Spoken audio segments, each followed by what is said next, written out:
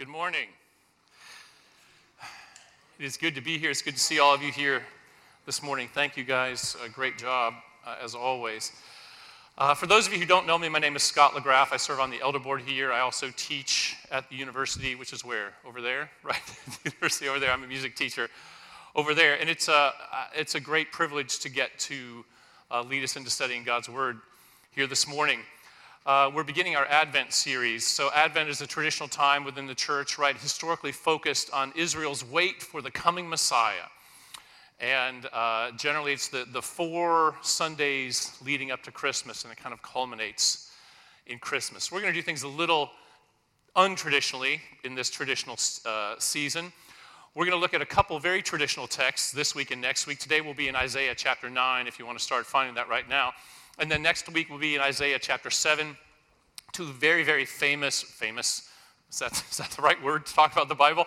2 very, very well-known Christmas texts. And then after that, we're going to spend some time in Romans chapter 8, a much lesser-known Advent text, 2 Peter, and then we're going to close out this series in Revelation chapter 21. So the second part of the series after Christmas, we're really going to focus on Christ's second Advent, right? So Advent means the arrival.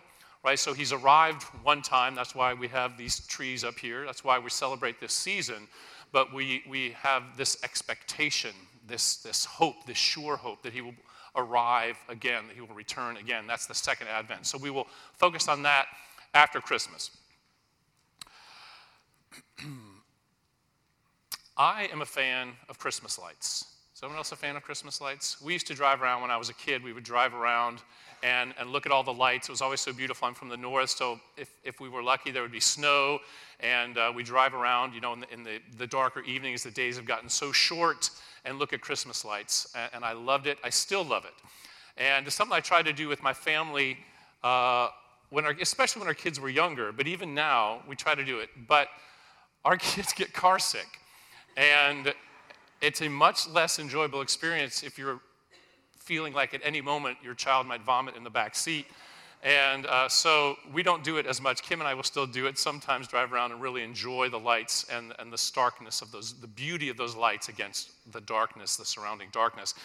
And that really is the theme that we're going to hit on today, not Christmas lights, but light into darkness.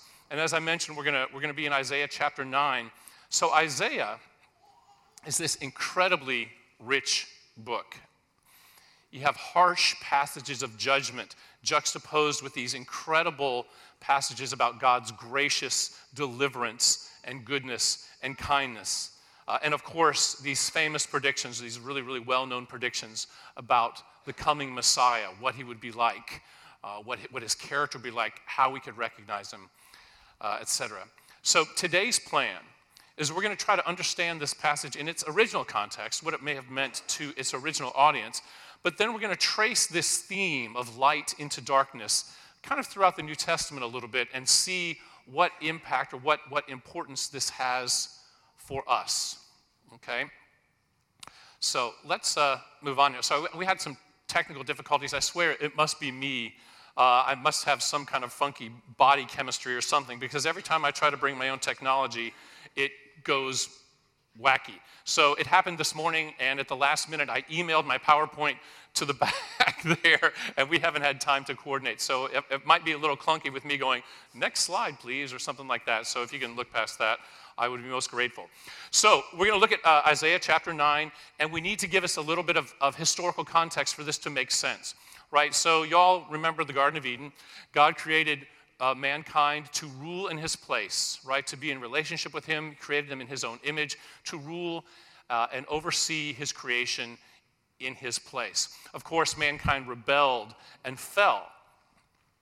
But even as God is delivering the curse, as it were, as he's revealing the consequences of their actions, he has this passage where he says in Genesis chapter 3, where he says, talks about the serpent, right? And of course, the serpent is Satan. He says to the woman, to Eve, your seed, your offspring, some day down the line, someone of your offspring is going to crush his head, meaning he will be defeated and destroyed, right? So we have that thought planted there in Genesis chapter 3. Then some unknown amount of time passes, and we get to Genesis chapter 12, and the Lord calls a man named Abraham and says, I'm going to make a great nation out of you. And through you, all the families of the earth will be blessed. So this promise starts to take on a little bit more shape. It's going to be through this line of Abraham. And sure enough, Abraham becomes a family, and his family becomes a nation. And again, over hundreds and hundreds of years, this nation eventually becomes a kingdom. And the most famous king from that kingdom, of course, is King David. And the Lord made another promise, further clarified this promise to King David. And he said that one of your offspring, one of your line, is going to reign on this throne forever. He's going to establish this throne eternally. And so this promise is further solidified, right? Further clarified. So we know it was going to be a human being because it was from Eve. We know that it was going to be from Abraham, so the Israelites. And then we know that it's going to be from, this guy's going to come from the line of King David.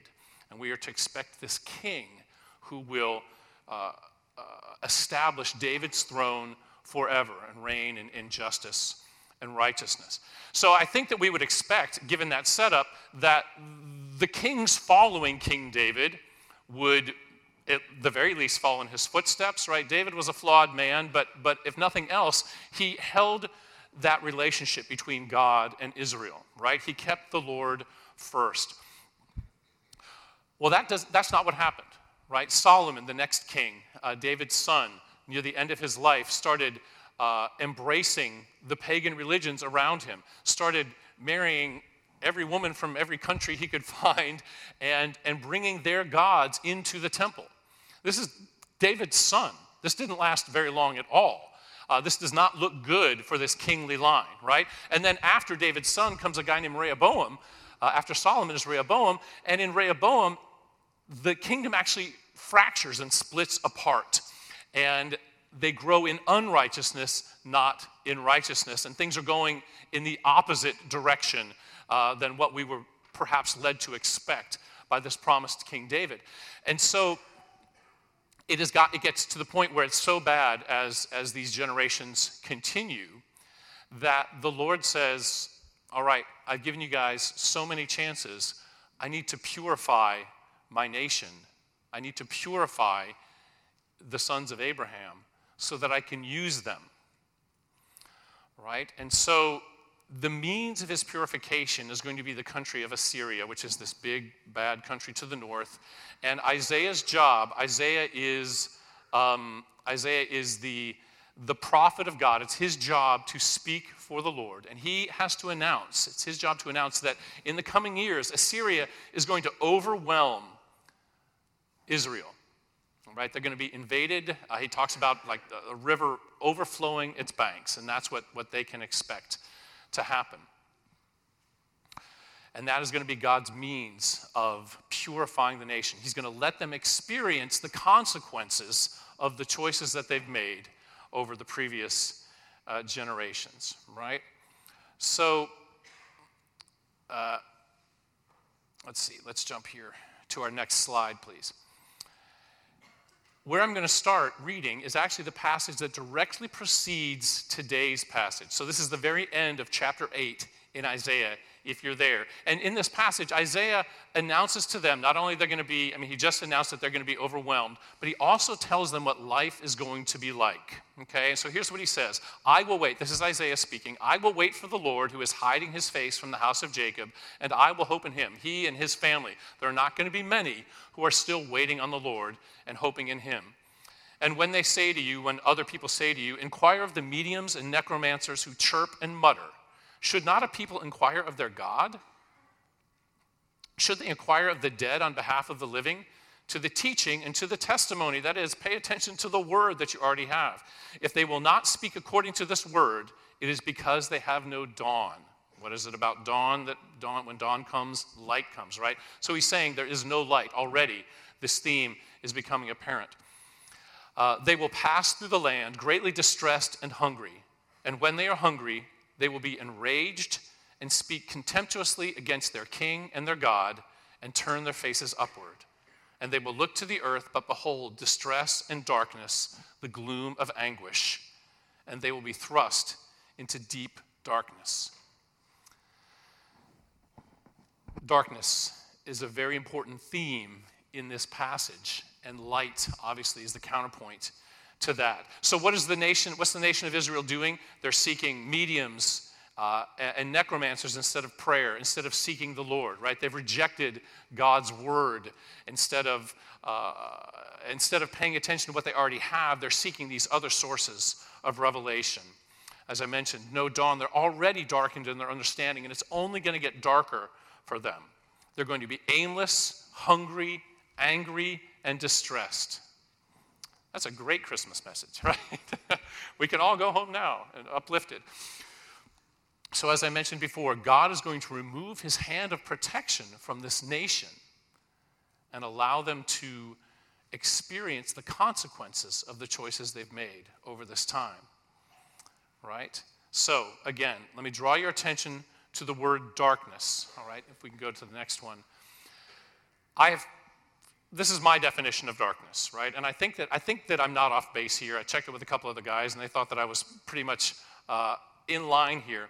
So darkness, as we see it in this passage, is a state of spiritual hopelessness, ignorance, and or wickedness that naturally results when God's creation lives independently of him.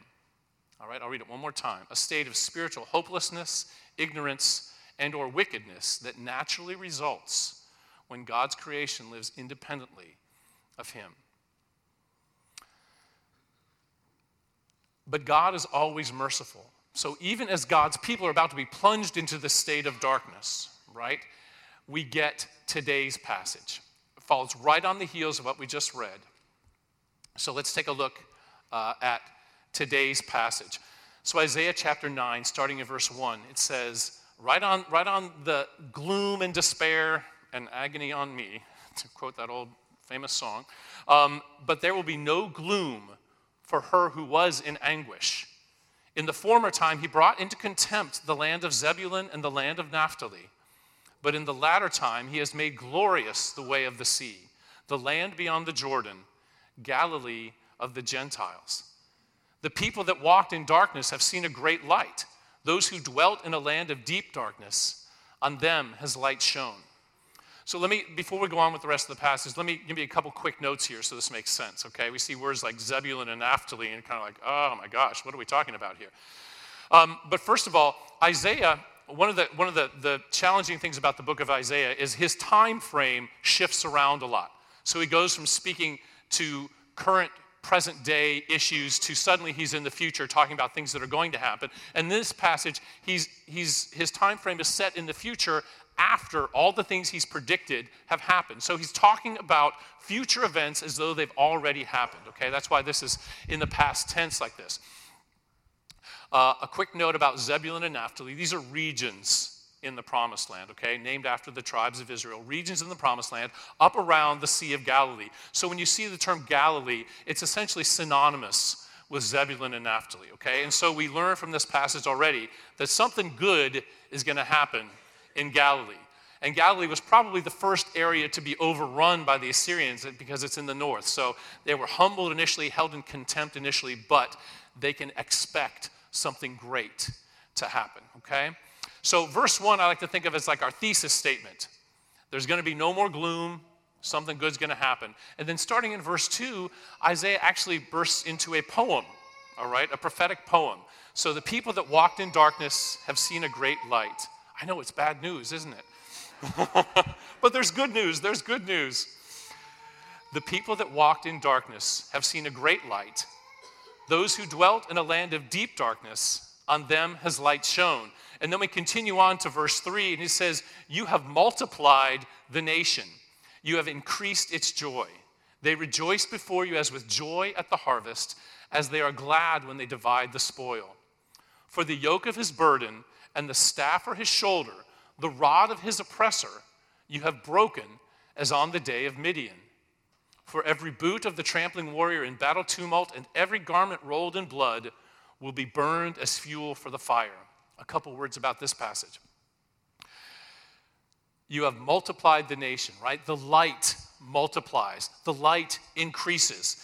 By clear implication, the darkness suffocates and shrinks, right? Light brings joy. You have increased its joy. Light brings joy. Darkness brings sorrow, anger, depression. Light brings freedom and victory. For the yoke of his burden you have broken as on the day of Midian, right? Freedom and victory. Darkness brings oppression and slavery. A quick word about Midian. Midian is a reference to the story of Gideon from the book of Judges. If you know Gideon, he's famous for laying out this fleece, right?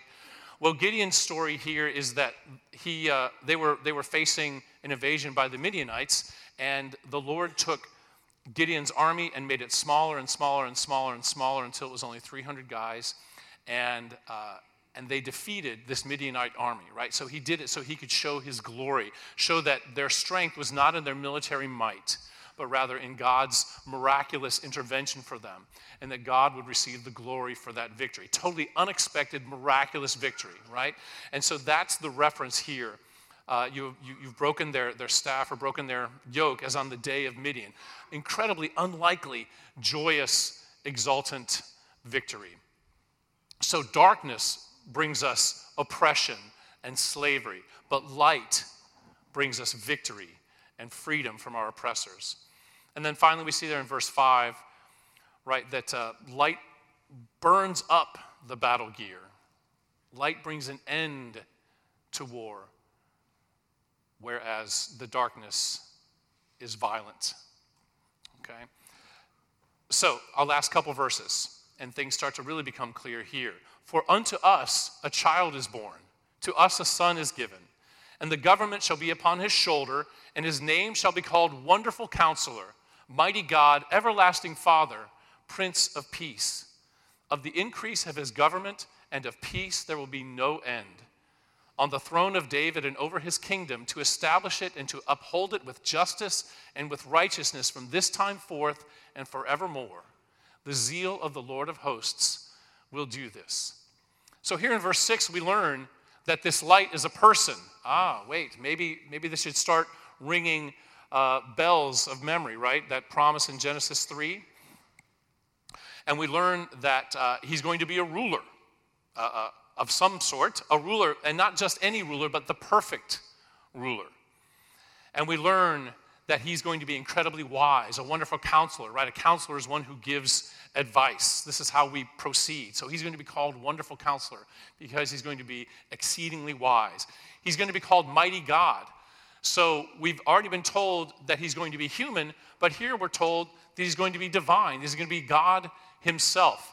Now, I don't know if the Israelites had a framework for this, and I can't imagine that I would have had a framework for this had I been alive then. Excuse me. Pardon me. Sorry. But he's going to be Mighty God himself in this ruler. He's going to be a kind and caring and eternal Father. And then finally, his reign is going to bring about peace. So things are starting to become a little clearer, I think, as far as the nature of this guy who was promised all the way back in Genesis chapter 3. And then we learn about his kingdom. His kingdom is going to continue to expand as spreading peace to all who are part of it. He will be the promised descendant of David. Hey, at long last, right? After this succession of unrighteous kings, we get a promise that at some point in the future, this is still coming. This man is still on his way. And he will finally come to establish David's throne forever. And he'll be everything that David's descendants have not been thus far. All right. Any guesses as to who we're talking about? Right? The Sunday school answer? Yes, we're talking about Jesus, right? We're in church in Texas on Sunday near Christmas. I think you're pretty safe guessing that we're talking about Jesus. And so, of course, Jesus was the promised light in Israel's darkness. The gospel writers didn't want us to miss this, right? Clear messianic prophecy, and the gospel writers did not want us to miss this. So Matthew chapter 4 quotes the first two verses that we read about the land of Zebulun and Naphtali and the darkness seeing a great light. And where did Jesus' ministry start? It started in Galilee. And in fact, Matthew chapter 4 tells us that Jesus went to Galilee specifically to fulfill this prophecy. John chapter 1, we hear that Jesus was the light of men and the darkness could not overcome it, right? It was very important to the gospel writers who wrote years and years and years later that we understand that Jesus was the fulfillment of this prophecy, that Jesus was God's promised light. And in John 8:12, Jesus says, I am the light of the world. Whoever follows me will not walk in darkness, but will have the light of life, right? Clearly, the people who walked in darkness have seen a great light. These are clear references back to this so that no one could miss it. Now, so Jesus, as I'm kind of alluding to here, completely fulfilled this prophecy, but he did it in a way that Israel didn't expect. As I mentioned, they probably didn't have a framework to fit in this idea of a God-man. They were expecting a military and political leader. But you remember the promise back in Genesis chapter 3 was that this seed, this offspring, this guy was going to crush Satan's head, right? That is what Jesus came to do. He fulfilled these promises, this prophecy, at least in his first advent. He fulfilled them in the spiritual realm, crushing Satan's head, disarming the powers and principalities of the world. Okay, and we're gonna get into some of this a little bit more here in a second. And we can expect at his second coming, his second advent, that this will be fulfilled in a more physical way, as it were. But if we trace this light and dark motif into the New Testament, we're going to see that we actually have a part to play in the fulfillment of this prophecy, in the expanding of his kingdom. So if you think of us as spiritual Israel, right? So Paul talks about the true sons of Adam are those who believe, those who have faith, the true sons of Abraham. Sorry, I'm quoting a little bit of Chronicles of Narnia there. The true sons of Abraham are those who have faith as Abraham had faith. So we can think of, in one sense, the church as spiritual Israel, right? And we now have the opportunity to help be part of fulfilling this coming of the light. So he invites us. He invites us to participate in the increase of his government and of peace. Okay, so let's follow this thread as we go a little bit into the New Testament and see how this directly impacts us. Next slide, please. So, Jesus was the promised light of Israel. Israel in its darkness is trapped, and God, as God does throughout all of history, promises to shed light into that darkness. The promise has not changed, right? Jesus is the light in our personal darkness. Now, first things first, okay? Let's look at this John chapter 12 passage. Jesus cried out and said, "Whoever believes in me believes not in me, but in him who sent me. And whoever sees me sees him who sent me. I have come into the world as light, so that whoever believes in me may not remain in darkness." Now, this sounds very nice, but we have to look at both sides of this. What Jesus is saying is, if you do not belong to Christ, you're living in darkness. Remember how we define darkness? It's that state of spiritual hopelessness, or ignorance, or wickedness, or some combination of the three. That is the natural result of living independently of God. So we know nice people who don't know the Lord, right? They can be good folks. Jesus makes it clear that if they do not believe in him, if they have not become a Jesus follower, we'll talk about that in just a second, that they are living in darkness. And chances are good that with a group this size, that there are those here who are still living in darkness. You may have been around the church your entire life. That is not what makes you a light liver, someone who lives in the light, a Jesus follower. And that can change right now, as it changed for me in 1981, when I was not as young as I wish I were in 1981. But in 1981, I was a freshman in high school, And there was this cool college guy who volunteered at the youth group. I was invited to. It wasn't even my church. We didn't go to church a whole lot. We kind of went to church Christmas and Easter every now and again, right? And so this kid in my neighborhood invited me to youth group with him. And these cool college kids, this is one of the reasons I love college kids so much, was volunteering and helping out. This guy's name was Jay Clemens. And he told me that God loved me and wanted a relationship with me, but that I was fallen and sinful and separated from him. And there was nothing that I could do to bridge that gap. No amount of trying, no amount of doing all the good things I could think of, or stopping all the bad things I could think of. I was unable. But that God, because of his great love, sent his son as a human being to die in my place and to take that penalty that I deserved and close that gap. And that by trusting that was enough, in other words, by taking God at his word and trusting that Jesus' death in my place was enough, that gap could be bridged and I could be brought out of darkness and into light. I could be changed.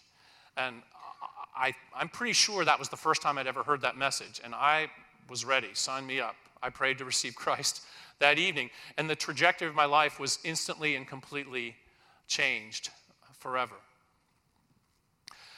That same offer is available to you now, today. We're not going to do an altar call or anything like that, but if you want to talk more about this, come see me after the service. Find someone in a blue Connect shirt. Talk to one of our elders or one of our staff or someone who is up on the stage, okay? Don't let the day pass you by. But if we look at this second verse from Ephesians chapter 5, it says, and I encourage you, this is not verses 8 through 14, right? It'd be like one verse per word. But I encourage you to look at that entire passage. But just for the sake of time, I'm going to hit this briefly. Paul says, "For at one time you were darkness, but now you are light in the Lord. Walk as children of light." So the clear implication here is that it's possible to be a Jesus follower. It's possible to have trusted Christ for your salvation, to be a child of light, and yet not to walk that way, to still walk independently of God, and to still reap the harvest that comes from walking independently of God, right? To still live in darkness even though you belong to the light. And this darkness, I think, can take on all sorts of shapes and forms. Addiction, chemical addiction, alcohol, pornography addiction, rampant in our culture today. Shopping addiction, relationships that you shouldn't be involved in. But it can also take on more, shall we say, respectable forms. Bitterness, anger, self-righteousness, self-pity. Those are a little more, quote-unquote, acceptable, but just as dark, right? Remember that darkness enslaves, but light sets free. Darkness enslaves. Even if you belong to Jesus, even if you have accepted that what he did on the cross for you was enough, and yet you're living independently of him, you're being enslaved. And Christ wants to set you free. Again, those of us who are living in darkness, if you're living in darkness, he is there with the light, wants to bring you into the light. And so how do we do that? Without going into too much detail, I would encourage you to talk to somebody. Bring it into the light, whatever it is. No matter how bad it seems, no matter how respectable it seems, bring it to the light. You can talk to me, you can talk to that same group of people, talk to a friend, but bring it out into the open, okay? The power of that secret can be broken. The power of the darkness can be broken. That's the point of chapter 9 of Isaiah. So I strongly encourage you to do that. Don't remain a slave. Don't remain in the dark. So Jesus was the light in Israel's darkness, but Jesus is also the light in our personal darkness. But there's more. We are called to be light bearers into the world's darkness, right? We have received his light, but we don't just hold on to it for ourselves. We're not supposed to anyway, but rather we're supposed to take it into the world. How am I doing here on time? Okay. Good. Matthew 5, you are the light of the world. That may be familiar. We've just finished our series on the Sermon on the Mount, right? A city set on a hill cannot be hidden, nor do people light a lamp and put it under a basket, but on a stand, and it gives light to everyone in the house. In the same way, let your light shine before others, so that they may see your good works and give glory to your Father who is in heaven. The way that we act, the way that we approach the world, can actually cause people to see this light that has been placed within us by God's mercy and cause them to give glory to our Father in heaven, right? We've heard about this morning, we heard about Glory Gang. That is a light-bringing ministry. We have Embrace Grace, women here at our church who are ministering to single moms. That is a light-bringing ministry. We're beginning a relationship with Reggae Elementary, another opportunity to bring light. We have Care Team. So these are kind of official or organized ways through our church that we can be light bringers to a dark world. But you can serve a friend.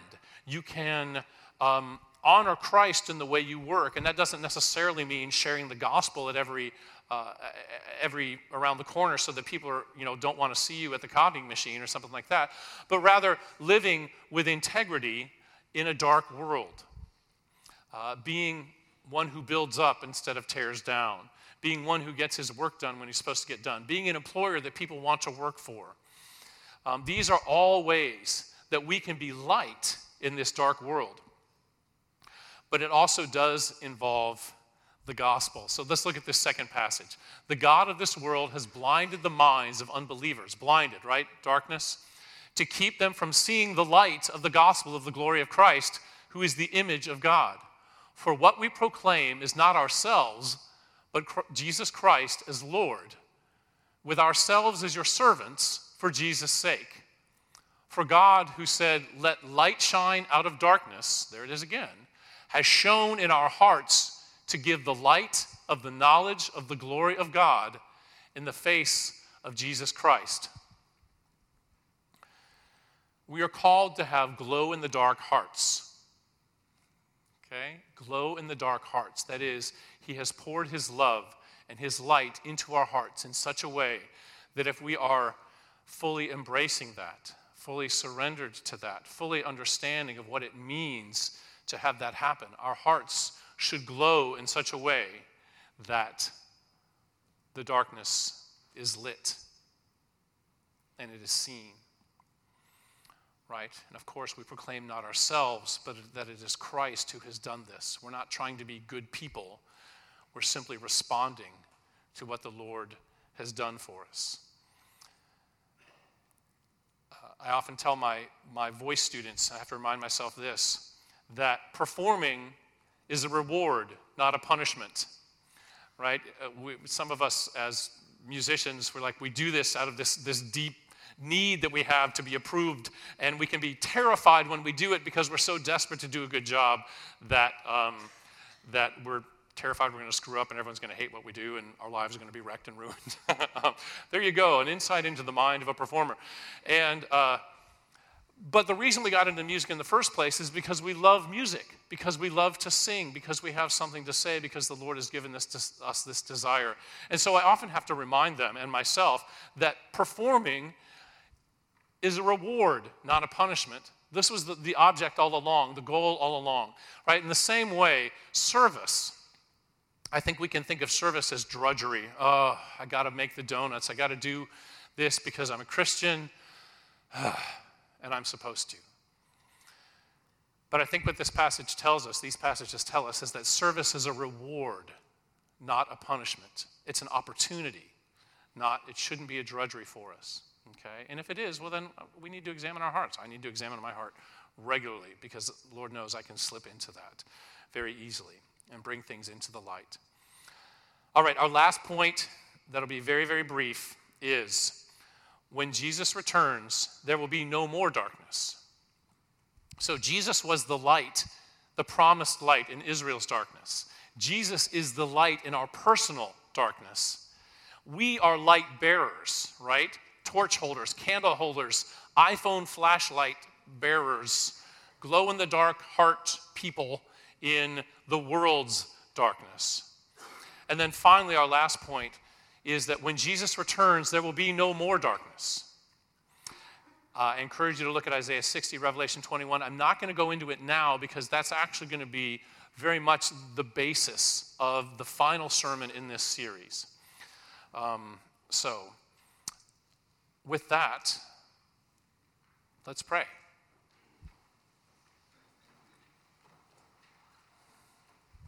Lord Jesus, we acknowledge you as the light.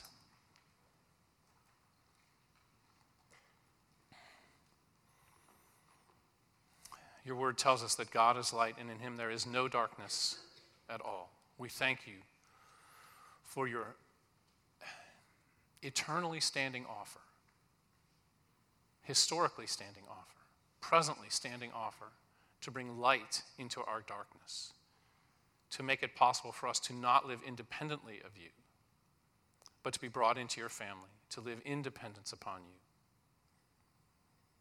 If there's anyone here this morning, Lord, who is struggling with this, I pray that you will open their eyes, open their hearts to receive them. If there are those who are struggling in addiction or struggling with darkness who already know you, I pray that you will move their hearts to seek help, to speak to someone, to bring the darkness into the light. And my prayer is that Grace Bible Church would be known as a light-bearing body of people, intent on sharing what you have done with us in a dark world that is sometimes hopeless, sometimes ignorant, sometimes even wicked. And we thank you that there will come a day when there will be no more darkness. We'll see you face to face. May that day come soon, but in the meantime, may we be faithful light bearers. And we pray it in your Son's name. Amen.